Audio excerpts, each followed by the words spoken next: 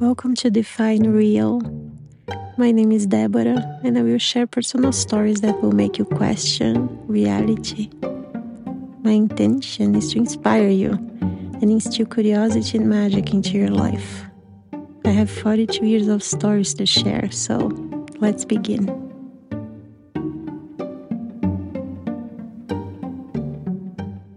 Today, I will talk about solitude, which bridges nicely from the last episode about friendships. The thought of being alone for extended periods is not something most humans consider desirable in their lives. I got triggered even thinking about it for most of my life. But now that I've lived in solitude for over 3.5 years, I can finally understand why and share my experience. Remember that my intention is never to convince you of anything or to change you in any way. Sharing my experiences with you has been an immense source of healing for me and hopefully a source of inspiration for you. I had moments when I didn't choose to be alone, and because I was too wounded and unaware of my pain, I would do everything to run away from the feelings that being alone brought to the surface. What solitude does to us is to make what is happening inside our minds and hearts evident. When we are alone, a part of ourselves that we constantly shut down with noise, other people, drugs, internet, or food finally have space to call our attention. Something is terrifying about being on our own, something that feels even threatening to what we perceive as stability or reliability. I was in a constant state of escapism from the pain of the memories I carried in me, and being alone in the middle of a desert, sometimes without internet, and not seeing or speaking to another human being for weeks was my worst nightmare. But today, it has become a source of strength, happiness, and peace. That's what I found funny when I finally dared to step into a situation that scared me to my core. It was the solution to all my problems. I told you before, I've jumped from one relationship to another for most of my life. So I didn't really have a lot of opportunities to experience being on my own and having to do with my thoughts until I was in my mid-30s, and after going through years of psychological therapy, started to actually need alone time. I needed to isolate periodically to be able to digest all the experiences I was having on a daily. Our lives are so multi-layered and complex nowadays. The outside world is constantly asking for our attention. Because now the entire world is in our pockets, we're constantly being pushed outside ourselves. Just walk at a subway station in any city anywhere in the world, and you see the proof of what I'm saying. It reached a point where most people can't even spend a few minutes waiting for a train alone with their thoughts. They have to distract themselves. I see this as an intensification of our collective pain.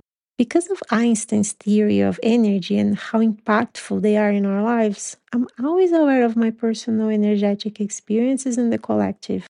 We are constantly feeding a hive mind, a network of energies that we feed off and to it, especially in places with a high concentration of humans. You can feel, for instance, when sometimes you enter the subway station and suddenly feel unease without understanding why. If you are aware of what you're feeling, of course. Most people live in automatic mode and react to whatever field they encounter. They have no autonomy over their minds, much less their energies. I always found it fascinating to observe people's reactions when someone would enter the train talking loudly to themselves. Have you ever met these humans? They say every little thing that crosses their minds, no filter. The only difference between them and the other passengers on the train is that most people don't say things out loud. But the constant chattering? That's something for you to reflect on. How much of your time do you spend in internal silence? Most people are not responsible for what they are feeding the hive mind. Just because they're not saying it out loud, it doesn't mean they are not contributing to the collective. Most humans don't take responsibility for what they're projecting into the world. Because they are unaware of their thoughts, they confuse every little noise that crosses their minds for who they are. And because most of their thoughts are painful, they look at their phones instead.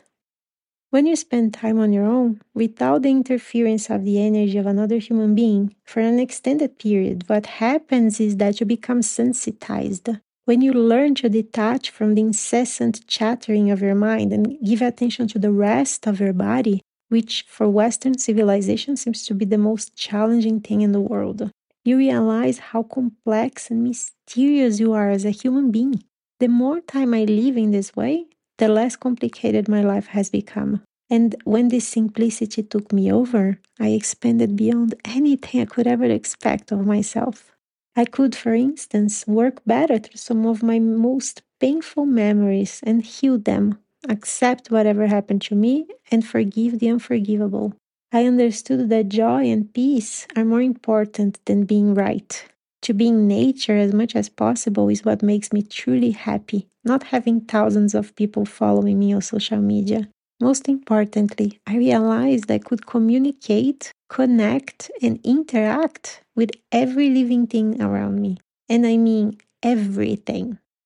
My solitude journey started with the pandemic. After finally leaving the most abusive relationship I've ever been in, I realized that it was time for me to take control of my life.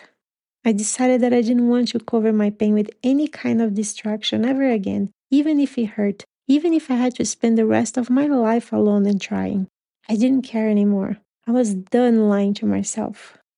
Because we were all in lockdown in Berlin and I was already living in a flat by myself, I had the opportunity to plunge into solitude fully. I believe this is something the authorities didn't anticipate, that they would be helping many people wake up to their own strength by locking us all down. They thought they would control me, but created the perfect circumstances for me to grow and mature. They actually freed me from my own distractions. And I'm not the only one who had this experience. I know many people where this surprising turn of events unfolded for them too.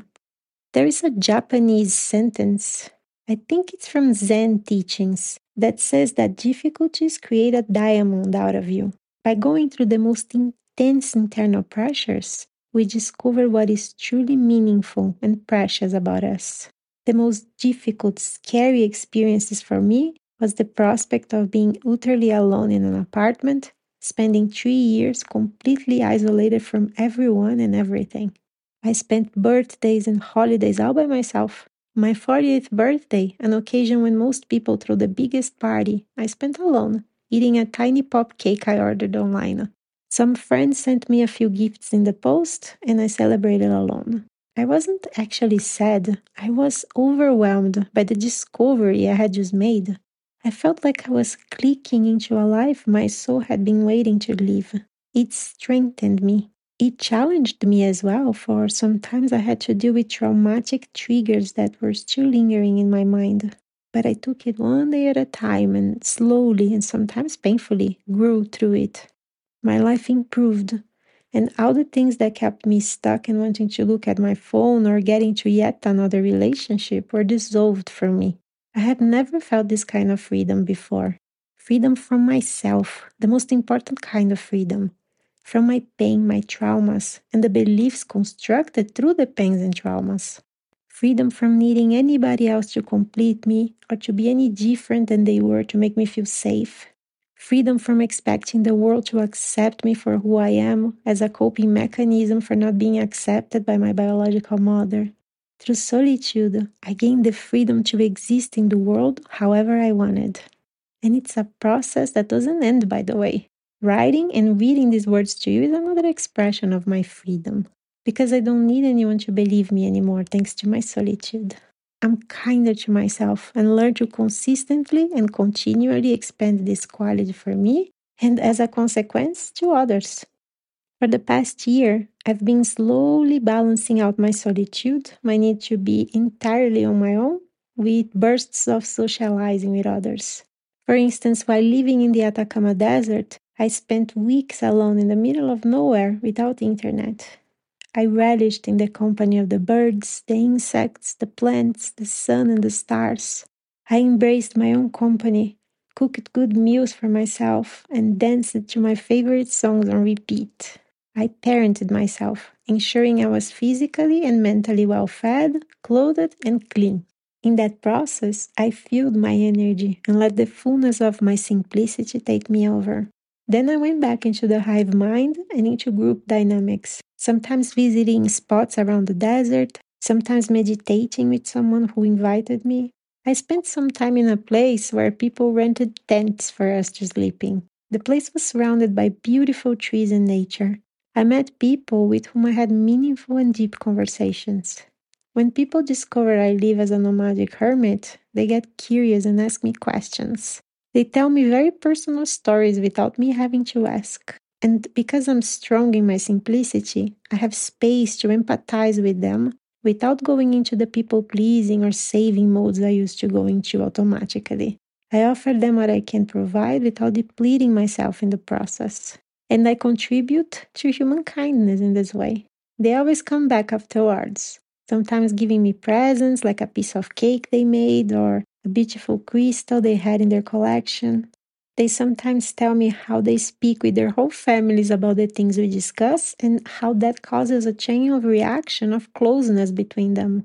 They also reflect on solitude and carry that spark in themselves. One of them once told me they were making the necessary changes to live like me. They felt inspired to do the same. And who knows whom they will inspire afterward too? It's a chain reaction that nobody can predict or control, and I love that. And then, after interacting in this way, I go back into seclusion.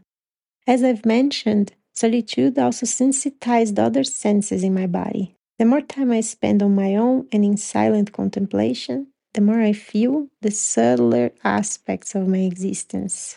For instance, I've developed an unexplainable connection with birds in this process. It wasn't something I intended to happen. It just did as a consequence of my stillness. I have many stories about birds to share with you and will do in other episodes. Still, whenever I'm alone nowadays, birds follow me around. They enter my house and spend time looking at me. Have you ever connected with a free bird this way? It does something to me. Their consciousness is so present and alert, it triggers those same qualities in me. And as I write this, a dove is flying inside my kitchen, looking at me and going outside.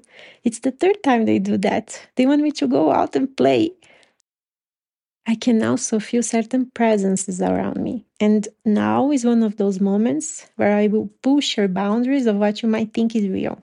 And that's okay if you don't believe me. As I said before, I grew up with nobody believing anything I had to say. And in a way, I think that was preparing me for the stories I have to share now. For the past 3 years, especially when I went into solitude, I incorporated mindfulness into my life, meaning I'm always in meditative contemplation. I live now, let's say, 95% of the time in a state of awareness of everything. I watch and accept all the thoughts that run through my mind. I'm completely detached from them and I don't let them dictate the actions I take on my days. I am also aware of all the emotions that run through me, caused mainly by the thoughts that pass through my head. After years of practicing daily, I can now sit down and deal with anything that can happen inside me. Any trigger, fear, doubt, or confusion that might visit me gets attention from me and is taken care of immediately. I never let negative states fester in me without giving them attention. I never distract myself from them anymore. And that sounds utopic to most people, and I understand why. It takes tremendous inner strength and resilience to get to this point. But because my life was a nightmare, I got motivated to change. That's what is funny about my life experiences. They were so incredibly dark and painful that I couldn't deny them for very long. They forced me to either crack up and give up, which I seriously considered at some point, and I will tell you these stories too one day, or to overcome them and become free. I'm glad I had the strength to choose the second alternative. Otherwise, I would never tell you these stories. I would have been done long ago. As I increased my awareness and became sensible to the subtle aspects of my humanness, I started to feel other presences around me. And no, they are not dead people. It's not that kind of presence. Even though as a child, I saw people that the adults told me were not there. I feel the presence of multidimensional entities, beings that live in other dimensions that are not the 3D where our awareness currently resides. Everything we perceive around us as being solid and materialized is nothing but a bunch of particles vibrating at a rate that our eyes can see and our physical bodies can touch. I believe we are purposefully being distracted away from ourselves. We are told solitude and freedom are unwelcome states of existence. In this way, we don't get to the same conclusions I've been getting over the last few years. Because if we all started to live the way I'm living now, the world would shift so fast, it would be terrible for the system. For me, that's the solution to our problems. To realize that we've been trapped into believing things that are not entirely true by people who never felt happy or free a moment of their lives, and thus, obviously, do not want anyone else to feel this way. I'm not going into details in this episode about the beings I've started interacting with because they deserve many episodes about them. I realized they've been with me my whole life. They're the ones that kept me alive. What I want you to take away from this episode is that solitude can open you up to understanding certain aspects of life on Earth that are not mainstream and conveniently denied, ridiculed, and suppressed. When we open ourselves up to understanding who we are without limits, without outside inputs, when we give ourselves enough space and time to figure out our existence on our own terms, life will prove to be way more magical and multidimensional than you could ever anticipate. Human beings are incredibly complex and layered, and we have been purposefully denied the right to explore those aspects of ourselves by tribal mentality, by the mainstream, and mainly now by the scientific community, which, in my opinion, is as corrupted and rotten as all the other communities sustained by our fading oppressive system. Solitude is the doorway to this realization, the understanding of your existence in the world, apart from what society wants you to conform to and obey. I have no better solution if you ever feel like taking a leap into an adventure that will expand you and bring meaning to your life. Embrace solitude, and you won't need anyone to understand your place in the world anymore. You discover it for yourself.